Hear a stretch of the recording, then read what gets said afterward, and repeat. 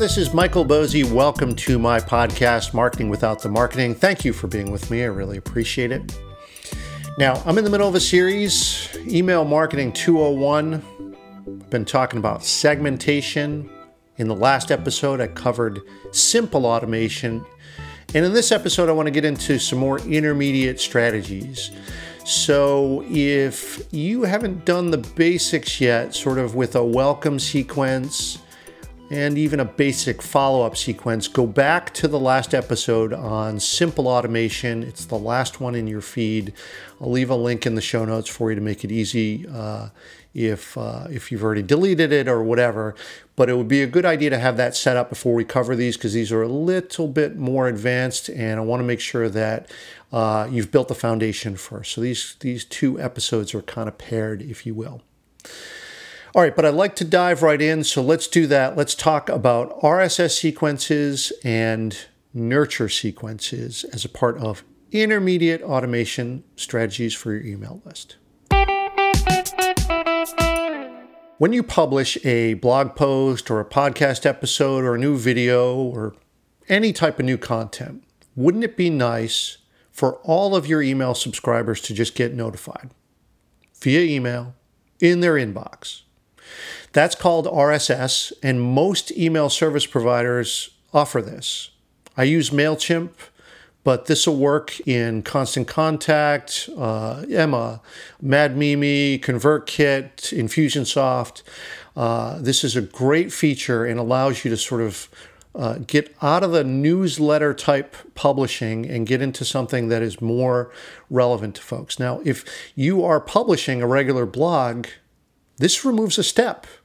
Now you don't have to just, publish the blog and then go and recreate the whole thing or a digest in email and send it out to your list. It just happens automatically.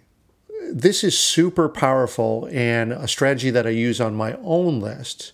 And if you set this up in the way that I do, you can have this email fire whenever you publish, or you can send a monthly digest with links to what you've published in the past month. For me, on my list, I let my subscribers choose that. And you could do the same thing. If you want an example of this, go to my subscribe page, which is controlmousemedia.com/subscribe, and you'll see right on the page it says subscribe to, podcast, or blog, or both. And you'll notice on my subscribe page, both of those are pre-checked, which can be convenient for the subscriber, but look, it's also good for me as well, right? I'd rather that those are checked and someone opts out, because I want the chance to deliver these to folks. But it also says preferred frequency, so I let my subscribers choose to whether they want to get every new post that I publish once a month or a few times a year.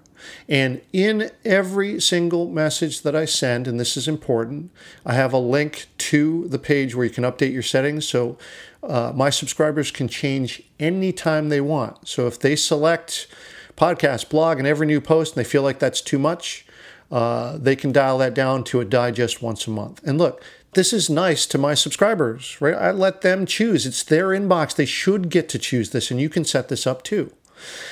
So here's how this runs. Now, every time I publish a podcast, everyone who is subscribed to podcast, every new post via RSS, they automatically get an email that says, hey, there's a new episode that I just published. Now, for those folks who publish once a month, they're not going to get that until the time that I set, which I believe currently is for the 17th of every month.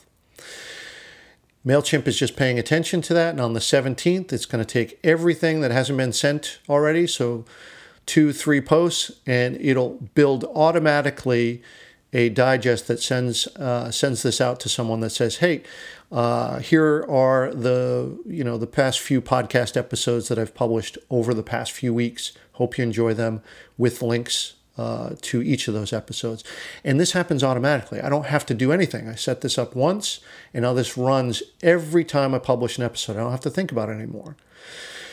Now, you can set this up too, but one thing that I want to say that I feel is very important when you're doing an RSS sequence is you want to let people know that this is how it runs, right? That you're not going to do a ton of newsletters this strategy sort of evolves beyond that and just says, hey, I think you're interested in the content that I'm publishing. I'm just going to let you know when it publishes. Okay? As long as we're cool with that, me and my subscribers, then that's great. They know what to expect. I say this right in my welcome email to them, and then they're happy with it because I'm not sending them something out of the ordinary. They're just getting a notification when I publish to my blog or podcast, which is what they want. Now, I want to spend a whole episode on going through the nuts and bolts of how to set this up. This I just wanted as an overview, just so that you can sort of, start to examine and investigate what this looks like with your email service provider. But look, if you want me to help you set this up, book a session with me, and we'll do this directly, one-on-one, in your email service provider. You can do that at controlmousemedia.com/strategy, and we'll just get going with it.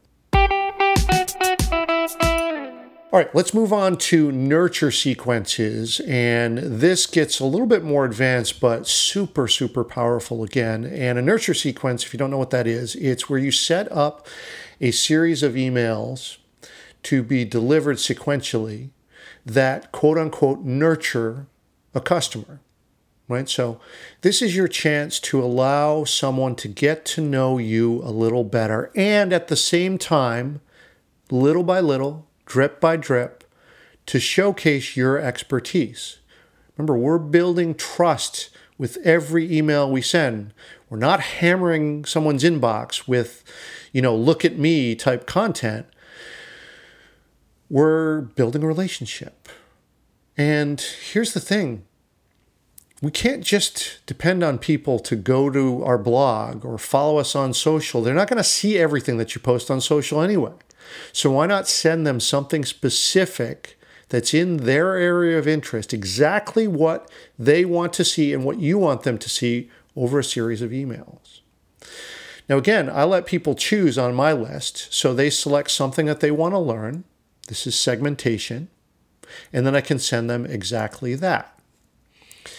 And now, you can see this on my subscribe form, for instance. If you notice it says, what do you want to learn? And then I've got a list of check boxes, content marketing for creatives. That's for visual artists, musicians, writers. But then I have blogging basics, podcasting basics, SEO basics, email strategy, repurposing content. Any one of those that gets selected, my subscribers have self-selected, put themselves into a group of folks who want to receive a specific set of content from me. And look, this is very different from the RSS strategy, because in the RSS strategy, I'm the one choosing the content. Whatever I publish that week, that's what people are going to get.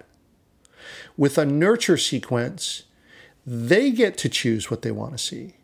So generally, it stands to reason these emails have a very high open rate, which is great for your list, right? Because, hey, it's what they asked for, right? It's good for them and good for you. So if someone is interested in learning SEO, I can send them directly a series of content that I've done on my approach to that. I get to build trust with them, but also help them be able to do SEO a little bit better using my approach, right? And again, I'm going to spend a whole episode on this in the future, just because I feel like this is really important, and setting this up and the nuts and bolts of this, I think, is really, really critical. But my goal here was not to detail how to do all of this. It was just to get you thinking about how you can use these strategies for your own email list. Just what is it that you can send people to give them some value little by little, in one by one email that's sort of topic by topic, that allows you to help them week after week for a certain span of time, whatever that is, and allows you to sort of show that you are an expert in this topic, or that you are in a position to help them to go through that trust building process, that relationship building process. Again, if you can't wait for that episode, let me help you think through this by booking a session, and we'll do this one-on-one, controlmousemedia.com/strategy. Or here's the thing, like anything that I do with content marketing or email marketing, if you sign up for my list, you can see how I do it in practice. You can watch me do it live with my own lists. You can do that. Sign up at controlmousemedia.com/subscribe. Left a link for all of this stuff in the show notes so that it's super easy to click through and you don't have to type all this stuff in. Again, you're going to see the subscribe form, the type of information that I collect, and you're going to see what happens once you're subscribed, right? You're going to see what happens when you select each of these things. So be mindful about what you pick. I set this type of thing up for my clients all the time, and it's always fun to see these things in action once you set this up and they just start to run. And like I've said over and over again, for us as small business owners, this is absolutely critical. This allows us to replicate our time, so we don't have to be there and present all the time and answering questions, especially with those cold leads at the outer edges of the funnel. The time that we want to lean in and talk to people is when they've gotten to know us a little bit. And automation, especially strategies like this, that's your opportunity to do that, to get to know people a little bit better. And then think about that. You can start a conversation at a much higher level than just someone who's asking you a random question randomly from Twitter or whatever. So this is the power of automation and drawing people into your world and building trust with them. It's really, really powerful.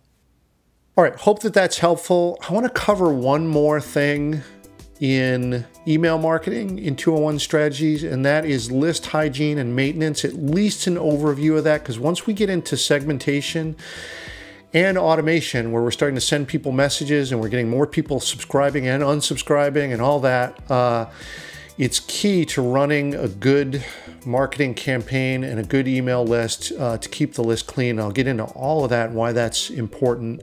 May not be the sexiest topic, but really, really critical to maintaining good open rates and good click-through rates, which is going to affect your delivery rates too. And I'll explain that in the next episode. All right, as always, really appreciate your attention. Appreciate that you're with me and that you listen, and it means a lot to me. So thank you for being here, and we'll see you on the next episode.